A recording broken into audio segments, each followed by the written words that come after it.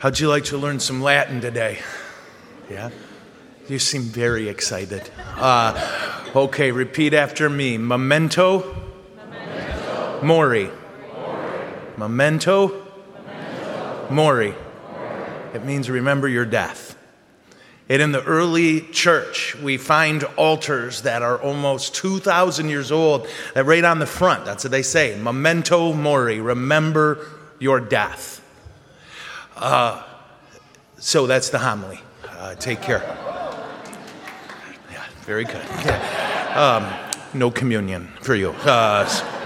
No, Memento Mori, remember your death. And it might seem like a scary thing to say, but that's because we forgot about the whole resurrection thing. I'm sure that for a child in the womb, if you could explain the world outside of that womb, I don't know if they'd believe you. They would find their warm, comfortable existence just great. They wouldn't even really have the ability to think about this world and all its beauty and music and vision and the ability to run and eat. Yes. And I think that's the thing that for us makes Memento Mori scary, is we forget what's coming. And one of the symptoms of the fact that we forget our deaths, that we don't remember our death, Memento Mori, our readings are filled with it today. In our gospel, I think Jesus is trying to get us to see that there are things that we need to be very careful of and use wisely, like in this case, the lamp oil. Yeah, and there are things where we need to be insanely generous. And in that insane generosity, and in that figuring out which things we give away and which things we keep, there really is a key, and here it is. The things we have that are physical, we should be prudent with. We should be very smart and prudent with the physical. And I know I've told you this before. I just assume you don't remember. But if I have $10 and I give you $5, I don't have $10 anymore, unless I'm the federal government. But that's a totally different topic. But if I have $10 and I give you $5, I don't have $10 anymore. I've lost $5. That's how the physical world works. And you and I live in the physical world. But what we gotta remember, and what Jesus is begging us to remember, is that when it comes to the invisible things, when we give them away, we have more. The more we are living out of fear, the more fearful we make the world around us. The more we're living out of love, the more loving we make the world around us. When you and I give away love, we don't lose love, we gain love. When you and I give away joy, we don't lose joy, we gain it.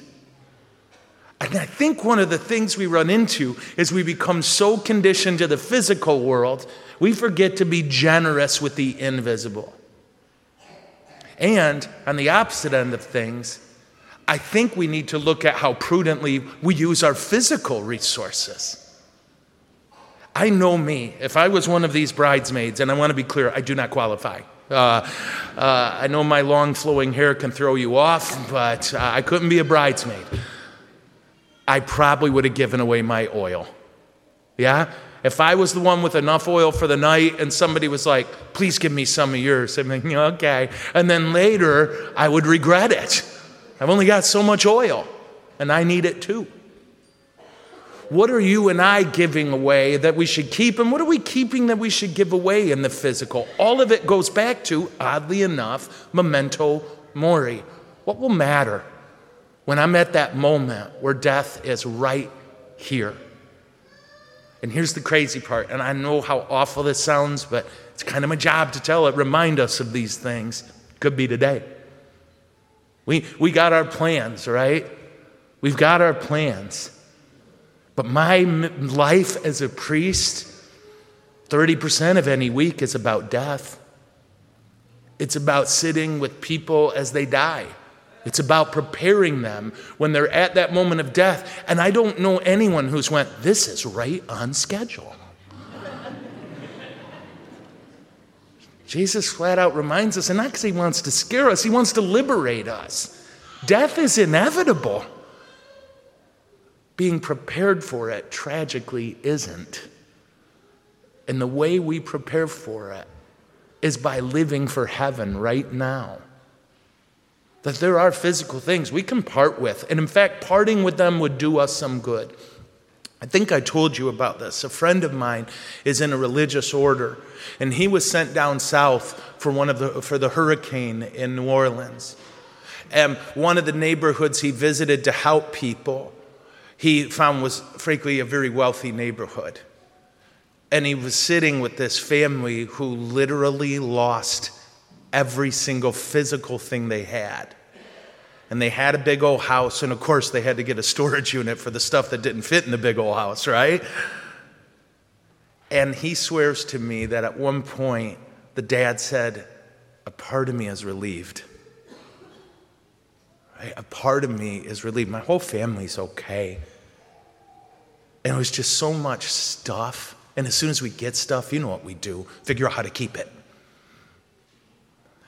There were chains on him that tragedy actually broke. And for us, I think when it comes to the physical, I'm going to ask us to rethink our strategy. We have a limited time on earth. Are we using a disproportionate amount of that time to chase things that have no eternal significance? That's a really important question. And then when it comes to the invisible, are we really ridiculously generous? Or are we scared to love because you can get hurt? I mean, look what happened to love. Jesus wants us to be very brave. He does.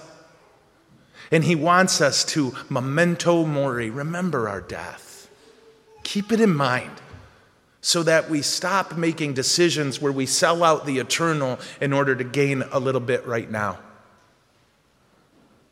Each one of us will stand before God someday. And more than you want anything, he wants to be able to say what he said in the gospel. I know you. I know you. And he's going to know us if we live like him. If we're really generous with the invisible, and if we're really prudent with the visible. You know, all throughout the gospel, every once in a while, the disciples get a little uppity, and Jesus has to remind them, oh, this ends bad, right? By your perspective, we're going to go to Jerusalem. This ends with me getting killed. And every time it says they didn't understand. Well, we can understand now, because unlike them, we know the end of the story. And the end of the story, if we let it, is going to be insane joy that we can't even fathom right now. But for that to happen, we need to live this life right. To stop being enslaved to things that we won't care about in the end. And to keep in mind that at any moment, that moment could get here, where we close our eyes here and open them there. And God wants us ready. He wants us ready. So let's take this challenge, Let's be prudent when it comes to the physical. Let's be prudent with how we use our time. And I don't mean that in the cold way of walking around constantly fearful. I mean that in the way of seizing the crazy joys offered us every day that we pass up because we're so busy being afraid. Be joyful with your time. And be prudent with the physical things God has given you. Be generous with the invisible that he's given you. And that day will come, again, for all of us. And what we will hear is what he said right here. I know you. Come into my inheritance. Amen? Amen. Okay.